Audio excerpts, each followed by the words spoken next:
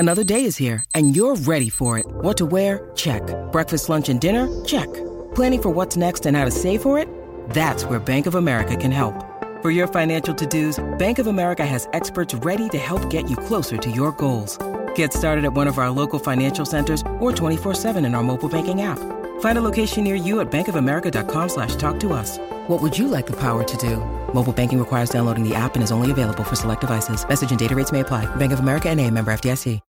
When you need mealtime inspiration, it's worth shopping Kroger, where you'll find over 30,000 mouth-watering choices that excite your inner foodie. And no matter what tasty choice you make, you'll enjoy our everyday low prices, plus extra ways to save, like digital coupons worth over $600 each week. You can also save up to $1 off per gallon at the pump with fuel points. More savings and more inspiring flavors make shopping Kroger worth it every time. Kroger, fresh for everyone. Fuel restrictions apply.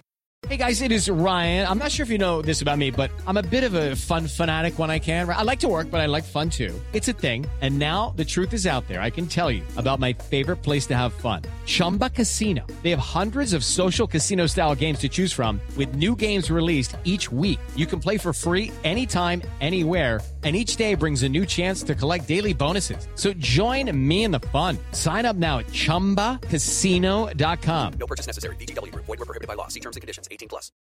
Hello and welcome to the Newcastle Natter. My name is Fergus Craig and I'm joined by, live from South London, Paul Doolan. Hello.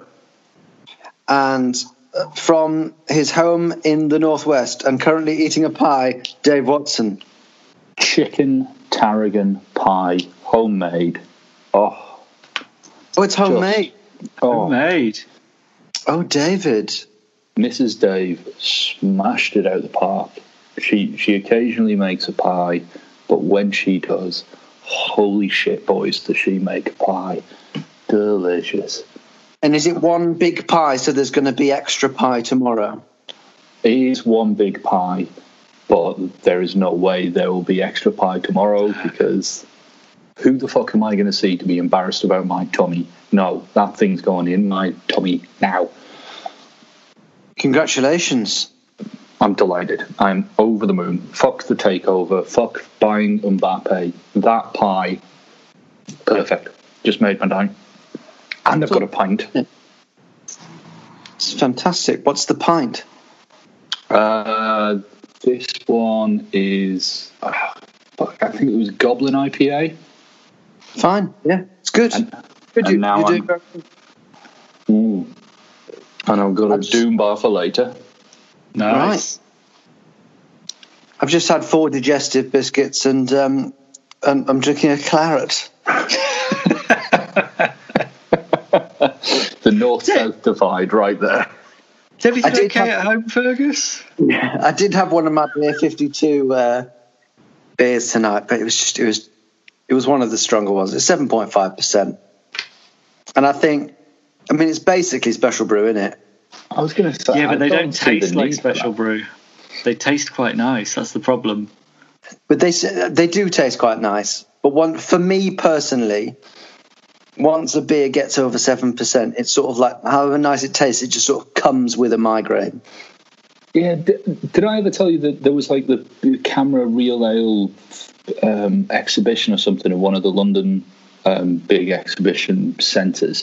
And my mate Matt, who I think you both met, he was the one who sorted out my stag do, we went there together. Oh, yeah. And we had a pint, well, they pour it as like a third of a pint. It was like 14% or something. And it was like black, thick as treacle. I could barely manage 2 sips before I was like, that's just too, I'm not enjoying that at all. Matt drank a freaking pint of the stuff. I don't know how he's not dead. The amount of damage that would have done to his liver, but like... a pint of 14%, he basically had a pint of wine. That's a Sam Allardyce special, isn't it? But it was the thickness as well, and just that it was so heavy. I'll stick to around about 4 to 5%. That's the sweet spot for me. Well, that first 3 or 4 minutes of the podcast was basically to make sure that we had an audience who really, really want to hear us. Because the sound quality is not great, I will admit. It's a side effect of the lockdown that we're in. And so far, the banter quality is not high. No, I've been listening to the Peter Crouch podcast a lot, which I do enjoy.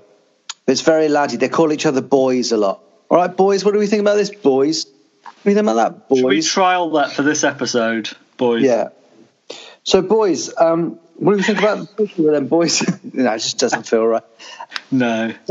We've done the takeover chat. We were sending in our WhatsApp group this week. There was a bit of a debate going on as to whether we should wait to record this podcast until there's an announcement, or at least a statement either way. But we couldn't wait any longer. So perhaps this will jinx the whole thing. Paul, what are your feelings on where we are right now?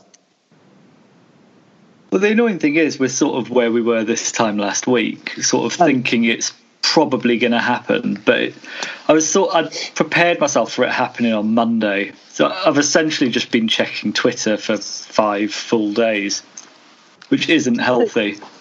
Twitter, there's a constant stream. Because of the nature of the accounts that I follow on Twitter, my Twitter feed is basically 80% death toll stats and 20% takeover talk. It's a funny concoction. I reckon if Twitter had been around while 9/11 was happening, there would still be a lot of shit going on, just a lot of just general Newcastle chat going on in my feed. Yeah. Oh, definitely. It's amazing. I guess it shows the passion. Dave, you're often a part of that chat. Yeah. Sorry, go on. Yeah. How do you feel about where we are with the takeover? I mean, Paul's right, aren't we? We're basically where we were. Yeah, like the overriding sense I've got is just don't panic. Like everybody seems to be, I don't know, having a bit of a better idea of what's going on. And I'm talking about like George Culkin of the Times. He seems to be fairly relaxed about the whole thing. And quite a few people have said, like, why is everybody thinking it was going to go through today? Because we know that the owners and directors test, it can take 2 to 4 weeks. But even that suggests that it could possibly take a little bit longer. And if it started on the 8th of April, then 4 weeks from there is the 6th of the 5th. So it's like next Wednesday. That's when the 4 weeks will be up, and it could take a few days after that because you've got to get the actual exchange of funds and stuff. I'm confident it's going through. I mean, the stuff that we've seen in conflict with it, like the human rights thing. Well, it's not a "Are you a nice person?" test. Is can you afford this? Have you been convicted of fraud or convicted of a crime? And nobody's been convicted of a crime, so they should pass that side of things. And do you have the money? And Saudi Arabian royal family is not short of a bob or two, so I can't see that being a problem either. The other side of it is beIN Sports contesting Saudi Arabia owning a Premier League football club when they're pirating the beIN Sports broadcasts. And again, that's a big geopolitical tete-a-tete between Qatar and Saudi Arabia, and quite rightly the Premier League will take the money and run. So the rights that beIN own, they come to an end, I think, this summer. And I wouldn't be surprised if Arabsat, the Saudi-run broadcaster, paid for the rights for the Premier League, and the Premier League are more likely to want the Saudi Arabians round the table instead of ostracising them, because if you ostracise the Saudi Arabian country, they will continue to pirate it, and you won't get the money for it. So I don't see either of those two being an issue. So I'm fairly calm about it. I'll only start to worry if we get to like end of next week and we're still not hearing any news, even if it's just a statement from either party saying, yeah, we're still in the owners and directors test phase, then that'll be enough for me. But if it's radio silence at the end of next week, that's when I'll start to have concerns. So should we just get into fun little speculation about what might actually happen? The chat in the last couple of days is that Pochettino is the first choice for manager. We would offer him £19 million a year salary, apparently. Paul, first off, would you be happy with Pochettino as manager? I would be very happy. I mean, the two main candidates seem to be Pochettino or Rafa. I think both have sort of blind spots at the other cover. They're very different managers. I mean, how could we not be happy with Pochettino, really? If you look at what he did at Southampton and at Spurs, I think the fact that he's available is great. But then Rafa, I also think, has quite a decent advantage that he knows exactly how the club works and what the problems are, and is a bit more pragmatic. I think you'd probably get more bang for your buck in terms of how the club is run by having Rafa there, because it's someone with that deep inside knowledge of everything that needs doing, because he's so meticulous and went over everything with a fine-tooth comb when he was our manager. I'd kind of be happy with either, but it's a nice problem to have when we've been going from McLaren and Steve Bruce. I think the big thing for me about Pochettino is that I'd be delighted to have him. As Paul said, the stuff that he did at Southampton and the stuff he did at Spurs, he might not have won trophies, but you can see a clear progression, taking a club that was in one position and pushing them on into the next. And I think he did it by playing good football, by having a good rapport with his players, signing good players, and just a nice, a good atmosphere around the club and a good reputation in the club. Big fan of that. The only trouble is Maurizio Pochettino is one of the most in-demand managers out there at the minute. They were talking about him for the Man U job. There were rumours that he'd be interested, that Real Madrid would be interested in him. He is an elite tier manager, and he'll want to win things.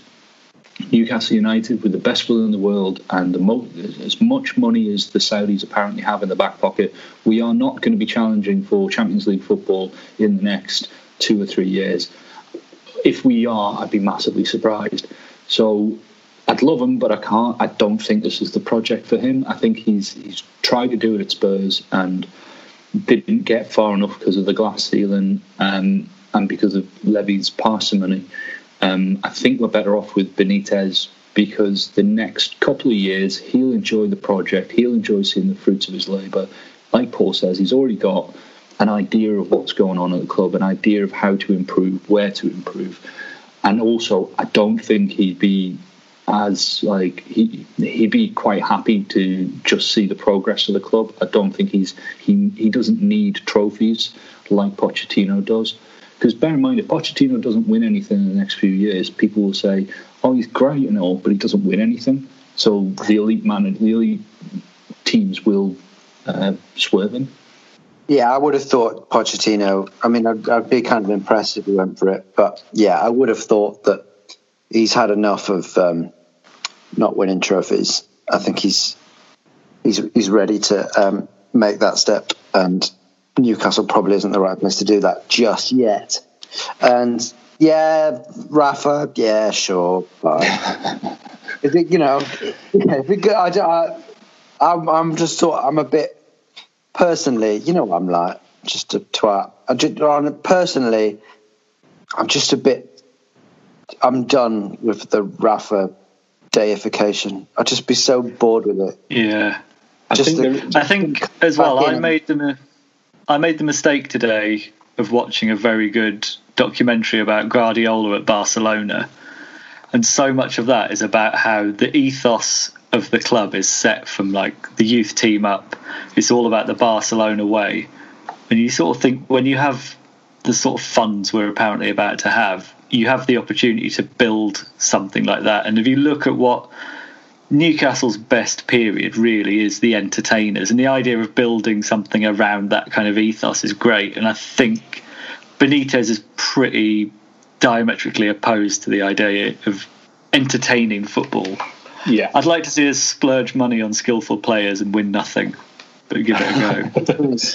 That would be nice. It would be nice if this was accompanied by entertaining football.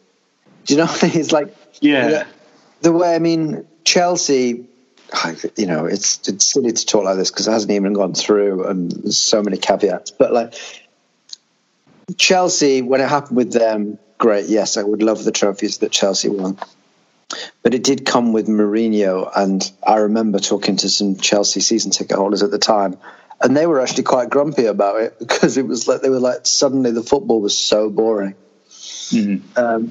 And yeah, it would be nice to have some entertaining shit going on.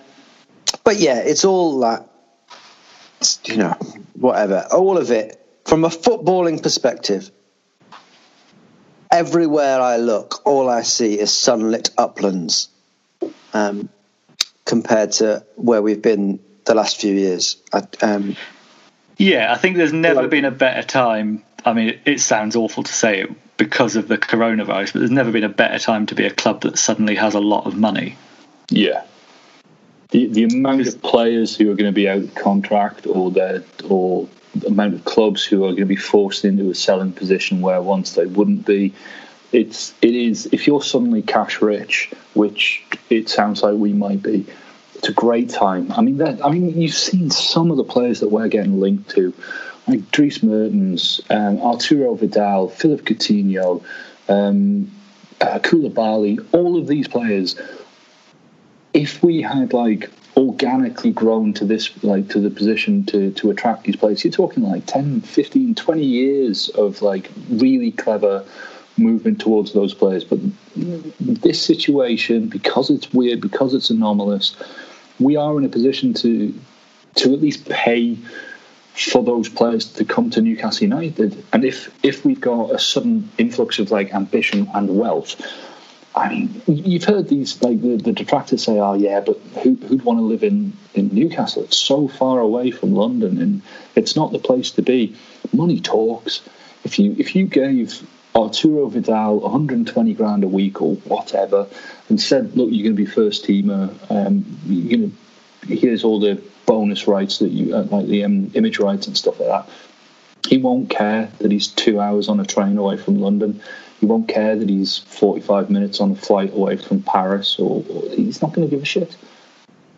Yeah, I don't think that I agree. I think when it comes down to it, once you're at this level, yes, that's sort of thing. Do you two think we should be going for that level of player, though? Because there is, once you sign one player who'd be on sort of 150, 200 grand a week wages, doesn't that just destroy the team?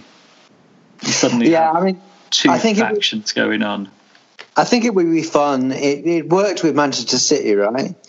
What I would like, you know, over the course of a few years, they just gradually built it up. But what Man City did, and I would quite like us to do, is they did actually have quite a good core of youth players. They had Micah Richards, and Stephen Ireland was kind of a youth player around that time, right? And you know, Michael Johnson, we all know he went on to have a great career. But you know, they did have, like, I would like to hope, you know, none of us really knows how good they are yet, but I would like to hope that this means that we sign up the Longstaff brothers. But I think as well, long term, when it comes to kids, because the nearest team of any note to us really would be, you'd say, is Leeds. So there's, like, one thing I've heard, like, we'd effectively be the club of the North, and if we had even a half decent youth academy, which we don't at the minute, we'd be the one they flock to. So there's a real opportunity there. I think a lot of the changes we could get, a lot of the players we could get through, would just be through building a proper infrastructure. We wouldn't have to. That's incredibly long term. Well, I don't think it is incredibly long term, because the academy and the training facilities that have been neglected for years, for like a decade. If you build an outstanding academy and outstanding facilities, you could attract 17, 18-year-olds from anywhere in Scotland other than the two Glasgow clubs, all across like Northumberland and Cumbria, which are basically barren. But like Paul says, all the way down to Leeds, all the way past York, like we would be Sheffield. We'd be the team of the North. And if you've got that outstanding academy which can attract 16, 17, 18-year-old players to it, well, you don't have to get like the 12-year-old who's shown a bit of promise. You can get the really good players who are on the fringes of a first team. You could do that, absolutely. To be fair, I mean, that catchment area geographically is huge, but population-wise, it's not that big. It's not like we've lost out on a lot of good players, to say, like Jordan Henderson went to Sunderland because that was where you go in the area because of their youth setup. That's the League One team who've got a much better academy than us. Michael Carrick, we didn't get. There's a lot of top level, if not world class players we've missed out on. They've been over the years. Yes, there's been a few, but not much.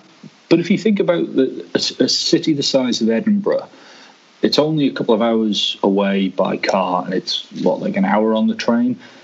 You could comfortably attract players from that region and all the surrounding area. You could attract them, because who are they going to play for? Hibs and Hearts. You could also probably get some pretty good fringe performers, because some good sketch comedians. Well, I think we don't need that. We just need to put the funding into the now defunct Kevin Keegan's Soccer Circus and get that to be our official fringe act. Yeah, perfect. I got a bit worried this week. I saw some chat on Twitter and realised it was just ambassadorial. I got a bit worried that there was talk of getting Keegan in as manager. I'd love it. I think he would be embarrassing. I'd say do it. Okay, put it all on red. Spin the wheel. Can I do my downer thing to make everyone depressed about the whole thing and not feel good about it now? Yeah, go on. Oh, please, yeah. This is just, the cynic in me. Part of me worries that, did you see the match of the day, top 10 bonkers moments in the history of the Premier League? I've not seen that one yet. I've watched the other ones. 4 out of 10 of them were Newcastle related. Hey. Can I try and guess some of them? Yeah, go on. So on a side note, go on, guess that. That's a good guess. Was it the sexual assault by 5 of our players in the Thingy Hotel? No, but I've never laughed so heartily at the phrase sexual assault. One of them has to be Stephen Taylor's handball feigning injury. No, but one has to be from that game. No, but let me just say that was mentioned, and the other major incident in that game. Oh yes, the fight was one of the 10. Yeah. What were so there were 4. Kevin Keegan's Love It, was that in there? Yes. Yeah. I'm trying to remember what the other two. And one of them I definitely remember. What was the other one? Was it Joe Kinnear's press conference? No, that would be a good one, but I didn't. No. Oh, what? A bonkers moment? No, I don't know, mate. Was it the time we accidentally made Raoul Moat chairman? Due to an admin error as a posthumous position? No, there's one of them I can't remember, but one of them was Ketz Bayer. Oh, yeah. Oh, right. Oh,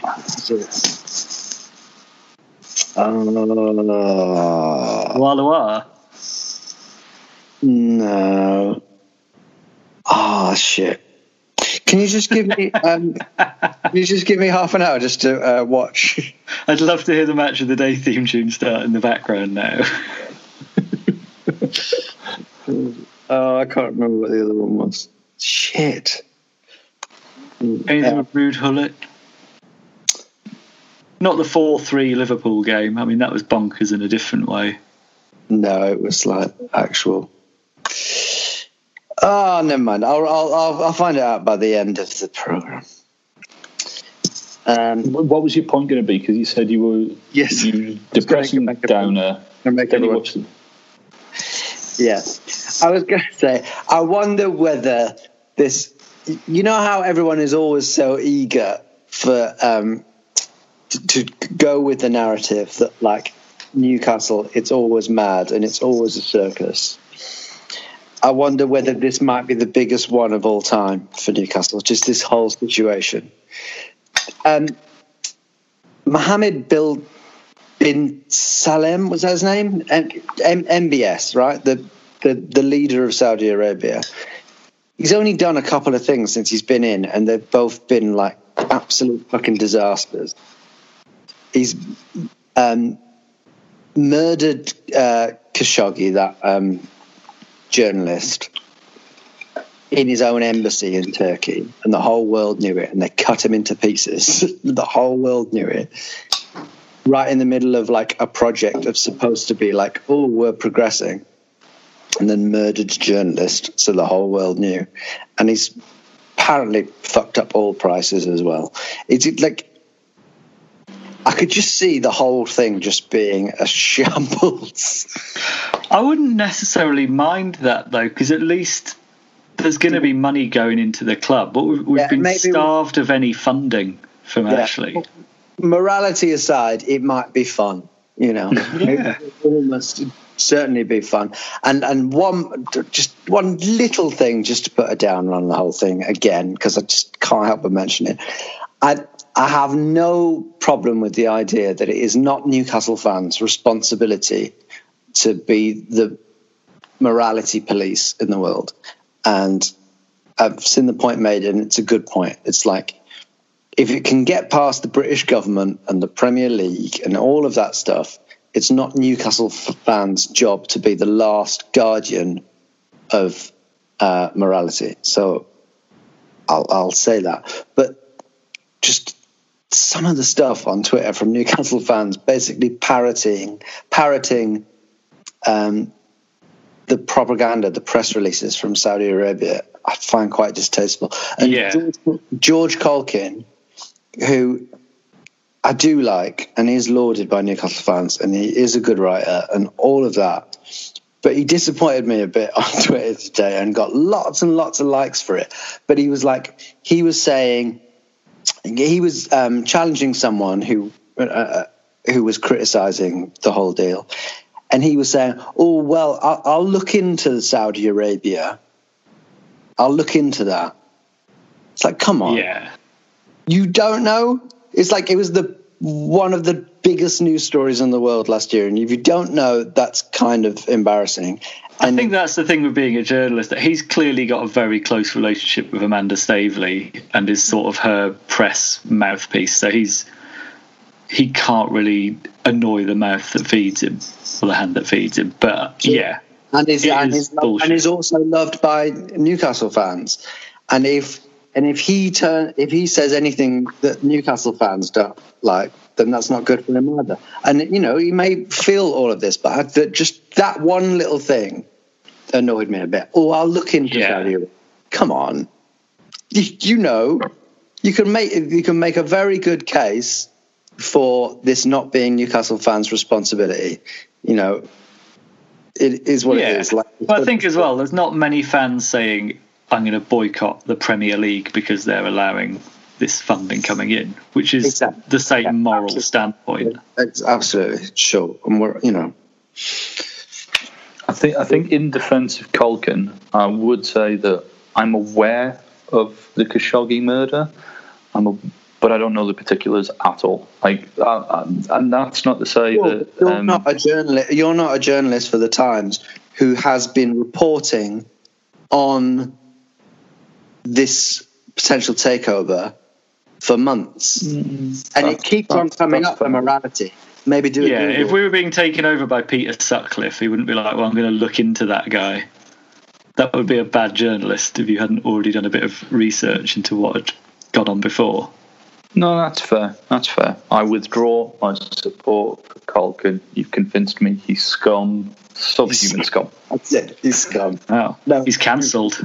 He's cancelled. That's it. He's cancelled. He's not coming. He's not coming back from this. And to be fair, Peter Sutcliffe. That's a sentence you don't hear often enough. His, can that be the name of the podcast? We wait to see what happens with his bid.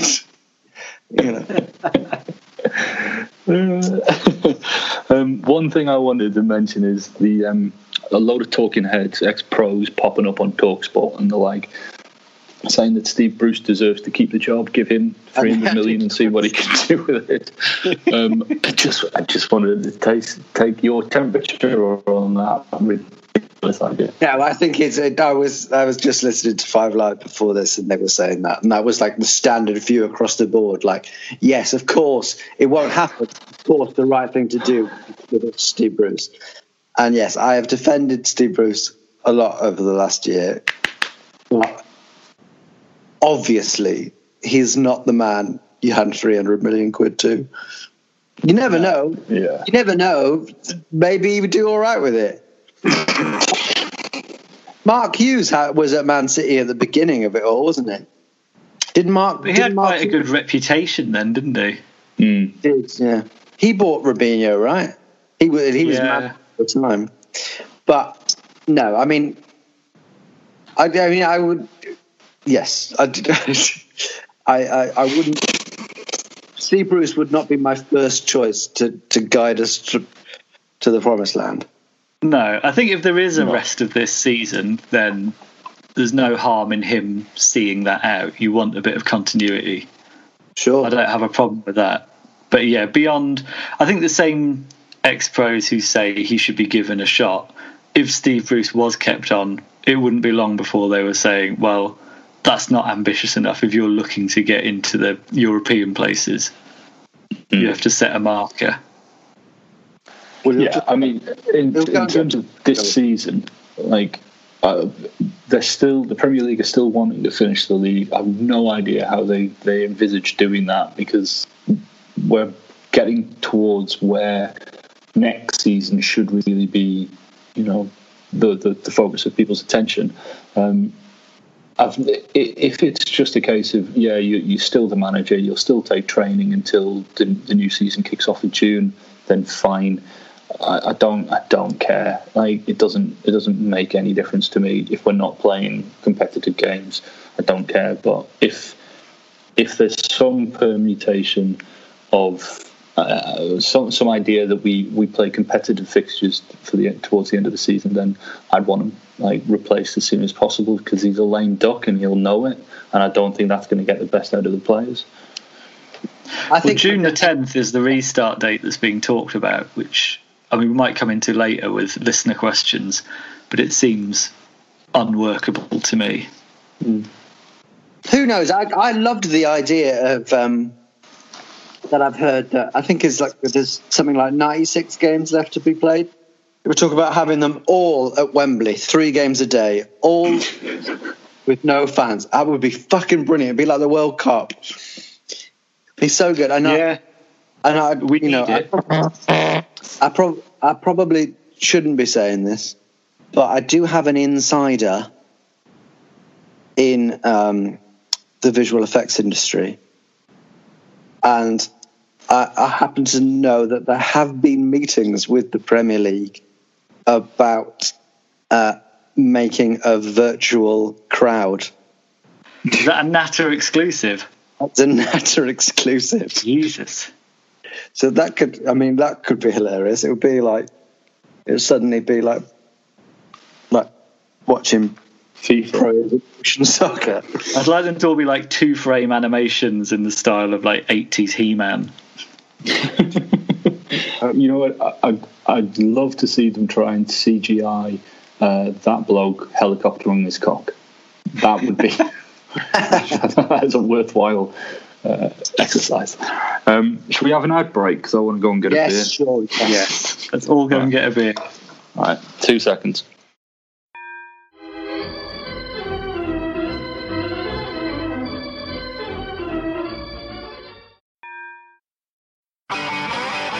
If you want an e-bike that doesn't look like it's made for the shopping precinct, something that's less Mr. Bean and more Steve McQueen,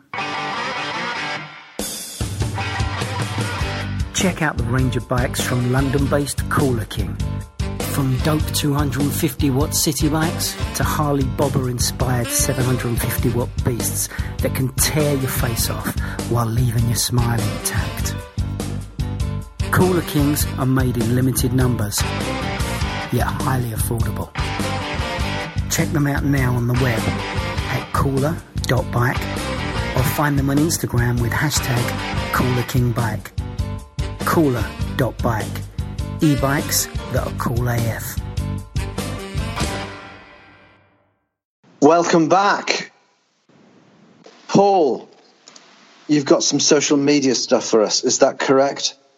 Well, stuff is generous. We've got 3 listener questions, and they're not really questions, but yeah.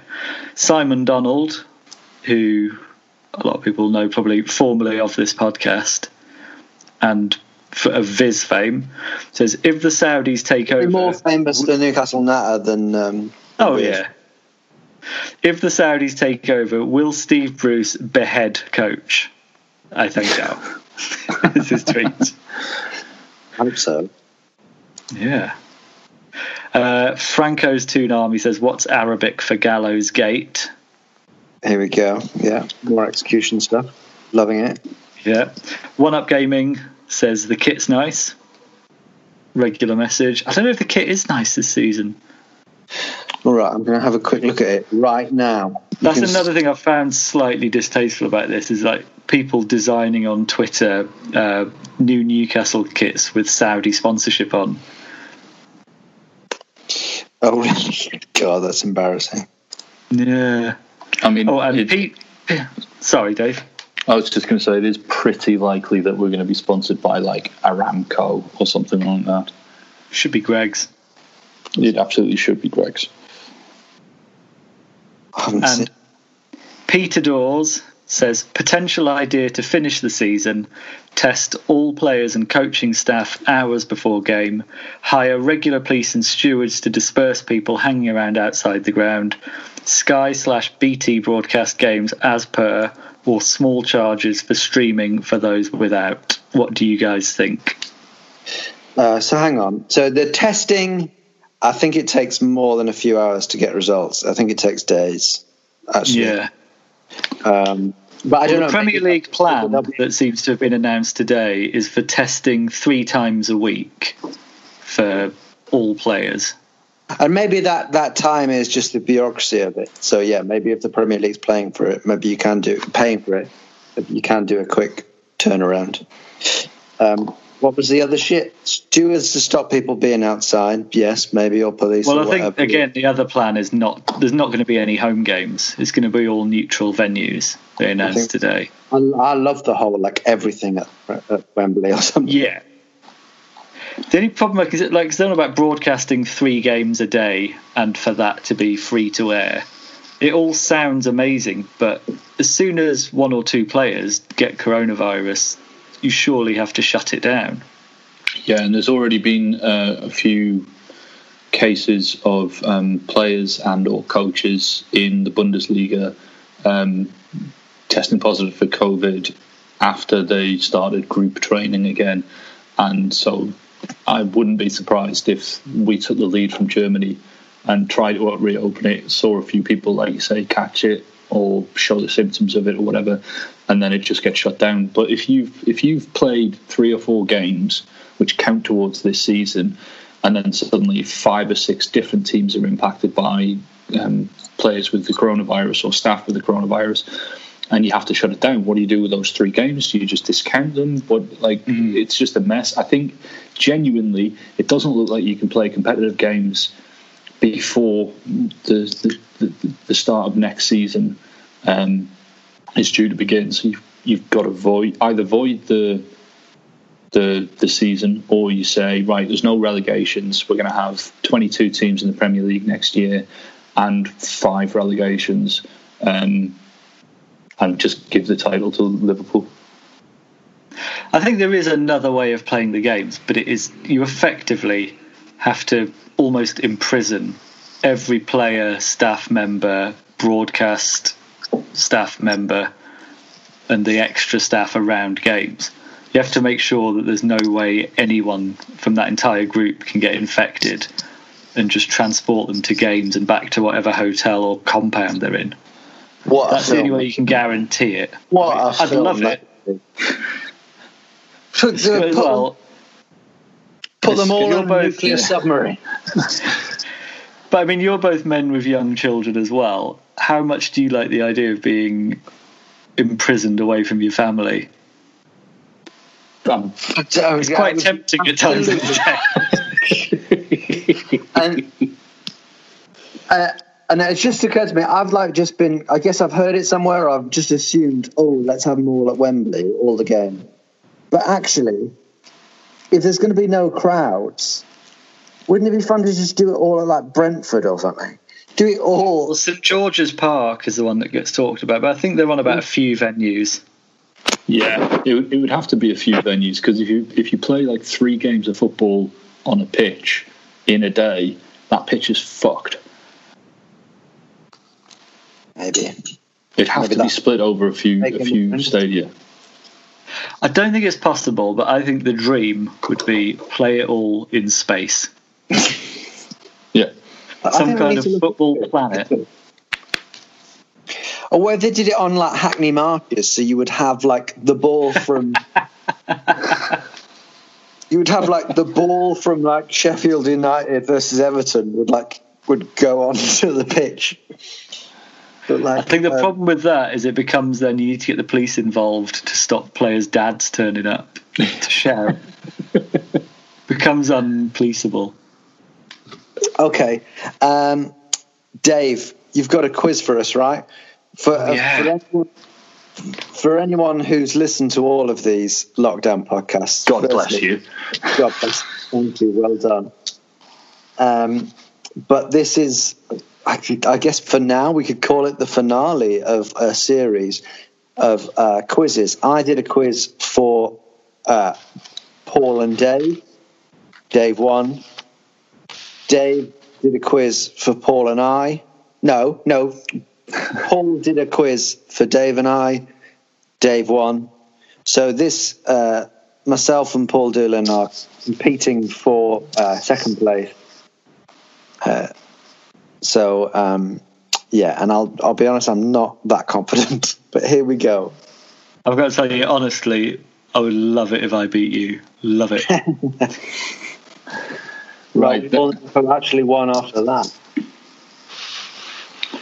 There are 20 questions, boys. Ooh, what? Fucking hell. Yeah. So let's get cracking. Fucking hell. Could have told us that before we This is a separate pod. All right. It's lifted straight off The Athletic, so it's multiple choice, or I can... I skipped that quiz about 10 in because it was all just numbers and thingy based. But sorry, carry on, Dave. Disappointed in you, Dave. I don't care. Right, number 1. And are you going to write them down, or? I've got a pen and paper. I'm not sure I should now. I wasn't expecting to have to memorise 20 fucking questions. Right, here we go. Right. You ready? Yes. At which ground did Mike Ashley first make a public appearance in August 2007 after becoming a Newcastle United owner? The options are... choice. It is multiple choice. Is it Reebok Stadium, the Riverside, Pride Park, or St James's Park? Oh, this is shit, and I hate it. you've got a 1 in 4 chance of getting it right. Dave, if you've got time to eat a pie, you've got time to write your own quiz. Good God. I mean, we can just make it 10 questions if you're boring. Come on, let's see how it goes. Come on, carry on. Yeah, it goes. How much did Ashley say Newcastle owed in instalments on previous transfers when he assumed control, something he missed after famously opting against conducting due diligence? Was it 18 million, 24 million, 27 million, or 32 million? So how much did we owe in instalments on previous transfers? Okay. In October 2009, Kevin Keegan won his constructive dismissal case against Newcastle and was awarded £2 million. How much did Keegan claim he had lost in terms of his salary and future earnings after feeling forced to resign? Was it 12? Are these all multiple choice numbers? Yeah. Can we just guess A, B, C, D for 20 questions and do it that way? There's no way we're going to know these. Come back and do and write a quiz, Dave. This is. I'll tell you what. I'll pick the ones which are good. Choose the best questions and then make up some of your own. No, I'll just finish these ones dead quick. During his introduction as manager in September 2008, Joe Kinnear delivered an expletive-laden press conference swearing 52 occasions. But which of the following was not among the insults Kinnear used towards journalists? Cunt, negative bastards, sneaky twat, fucking slimy. Is that question 3? Yeah, that's question 3.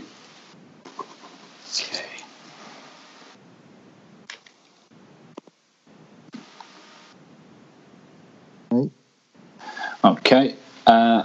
Who was the oldest player bought by Newcastle United during Mike Ashley's reign? Was it Daryl Murphy, Kashapa, Shefki Kuki, or Sol Campbell?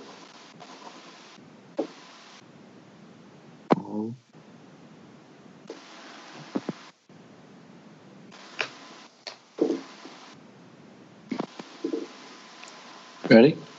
Yeah. Who were the opponents the last time Ashley attended a game at St James's Park? Was it Rochdale, Oxford, Leicester City, or Chelsea? Okay.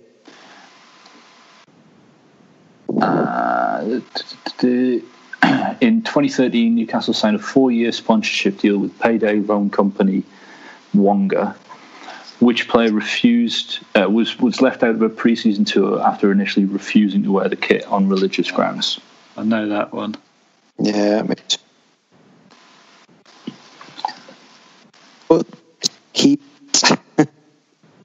that? So you break it up a bit there. Said, I think we all know that it was Nicky Butt.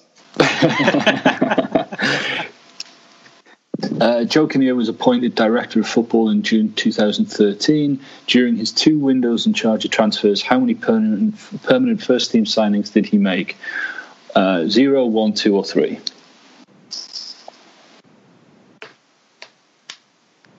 Okay. Mike Ashley downed a pint in the away end in August 30th, 2008. Which ground did it happen in? He famously downed a pint. Was it Upton Park, Stamford Bridge, White Hart Lane, or the Emirates?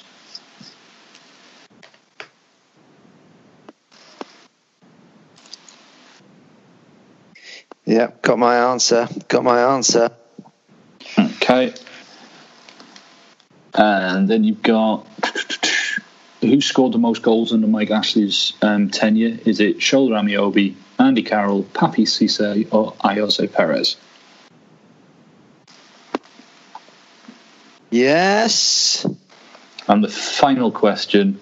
At a High Court hearing in 2017, it was claimed that Ashley vomited into a fireplace after holding a Sports Direct management meeting at a pub. How many pints of lager, accompanied by vodka chasers, was Ashley said to have drunk?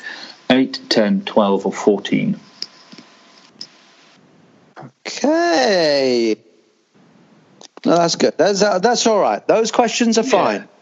Yeah. No worries. Tricky. There's a lot of guesswork on my end. Yeah. I've got a bonus question. I don't feel like it's rewarding knowledge of the club. Rewarding knowledge of Mike Ashley. I've got a bonus question if you two are tied. Okay. All right. Yeah. So let's go through them. I've written down my answers. Okay, question number 1. Where did he make his first appearance after becoming a Newcastle owner? Was it Reebok, Riverside, Pride Park or St James's? Riverside? I've guessed Reebok. It was the Riverside. Yes. Okay. One of the boring numbers questions. How much did Mike Ashley say Newcastle owed in previous transfers? Was it 18, 24, 27 or 32 million? I've just gone big and said 32. I've gone slightly less big and gone 27. Paul with a win. It's really rewarding guessing. What's it's the sweary one. Which of the following was not used amongst the insults Kinnear used towards journalists? Was it cunt, negative bastard, sneaky twat, fucking slimy? I think Pretty sure it's sneaky twat. Oh, I was going to go negative bastards. Fergus here 0 for 3. Paul's right. Fine, it's a stupid quiz anyway. Carry on. Who was the oldest player that he's signed under Mike Ashley? I'm going Sol Campbell. I'm going Sol Campbell. Fergus is on the scoreboard. Who was the... In your face, you negative bastards! Who were the opponents last time Ashley attended a game at St James's? Was it Rochdale, Oxford, Leicester or Chelsea? Oxford? Rochdale. Fergus, well done. Clawing it back. Who refused to, was left out of pre-season tour after initially refusing to wear the kit on religious grounds? Ben Arthur, Teode, Sissoko or Cisse? Cisse. Cisse. Yep. And then, wasn't he in that period then photographed in a casino or something? Yes, like the next day. Yeah. Kinnear, director of football, how many transfers went over the 2 windows that he was in charge? Was it 0, 1, 2 or 3? Got to be 0. Yep. Paul's doing really well. Fergus is not doing terribly. Where did Ashley down the pint? Was it Upton, Stamford Bridge, White Hart Lane or the Emirates? Upton Park? Oh, I can claw one back here. I was at the game. It was the Emirates, wasn't it, Dave? It was the Emirates, and it is getting tight. 6-5 at the minute. 6-5, okay. Yeah. Who's the top goal scorer under Mike Ashley's tenure? Was it Shola? Perez? I'm guessing Perez as well. Oh, it's very close. I tell you what, this last one's going to be the guess, isn't it? We're both right on Perez. Who was it? Yeah, it was Perez, sorry. And it's 7-6. It's 7-6. Okay. Oh, we might get to use my bonus question. How many pints of lager did he drink accompanied by vodka chasers? 8, 10, 12 or 14? I've gone 12. I've gone 12 as well. But wait. To help me win, can I do a different guess? And then what? Just to give me a. But you No, that's boy. We've got to have some laws. But you haven't told me the answer yet. So, So you want to change your initial guess? Change my answer, my initial guess, to one that I think is it's less likely to be, just to give me the opportunity. I thought it. Yeah. So what's your guess? 14. Paul wins. Yes. What was it? It was 12. Right, yeah. Which is what I guess anyway, so I was right, actually. So there we go. Any other answers you want to give? What was the... Yeah, for the first question, can I say Riverside, please? What was the tie-break question? How many appearances did Ignacio Nacho Gonzalez make? The very famous sign from YouTube. Keegan didn't want him. How many appearances did he make? Was it 1, 2, 3 or 4? 1, I reckon. 4. It's 2. Ooh. I thought it was 1 as well, Fergus. But yeah, So congratulations, I only went Paul. 4 because I saw you tweeting somebody, Dave, saying I thought Nacho made... I didn't realise he made that many appearances. So, Yeah. But I worded that very specifically to you know. Well, out of the three of us, I would have always said that I was the least knowledgeable. You gave Fergus, gave Paul a good one there. I've done. I think in all of the quizzes, I think I've done all right, and I'm happy with that. Okay, kept guys? me honest. Just want you to know that I'm happy.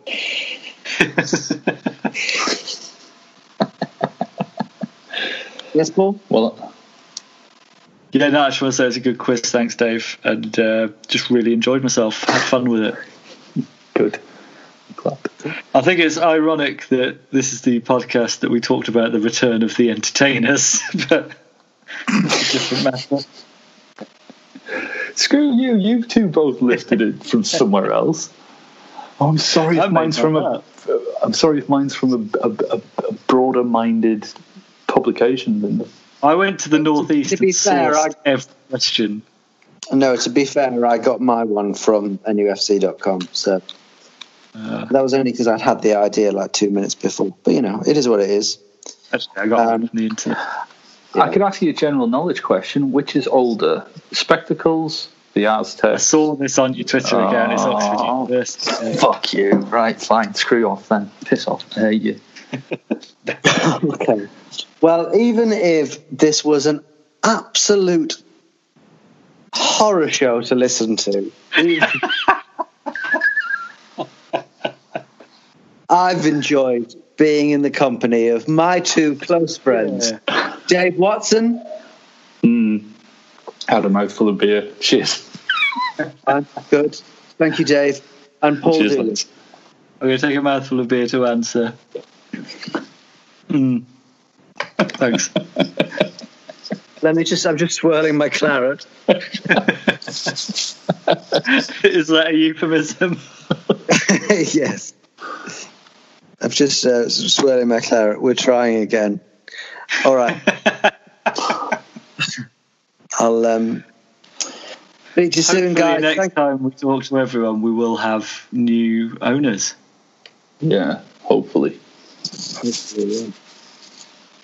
All right. Well, thank you very much to both of you, and thank you to the 3 or 4 people who listened to the whole show. Thank you. Goodbye. Bye.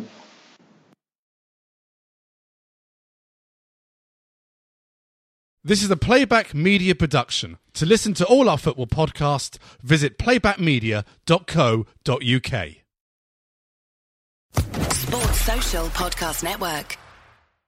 Lucky Land Casino, asking people, what's the weirdest place you've gotten lucky? Lucky? In line at the deli, I guess? Aha, in my dentist's office. More than once, actually. Do I have to say? Yes, you do. In the car before my kids' PTA meeting. Really? Yes. Excuse me, what's the weirdest place you've gotten lucky? I never win and tell. Well, there you have it. You can get lucky anywhere, playing at LuckyLandSlots.com. Play for free right now. Are you feeling lucky? No purchase necessary. Void where prohibited by law. 18+. Terms and conditions apply. See website for details.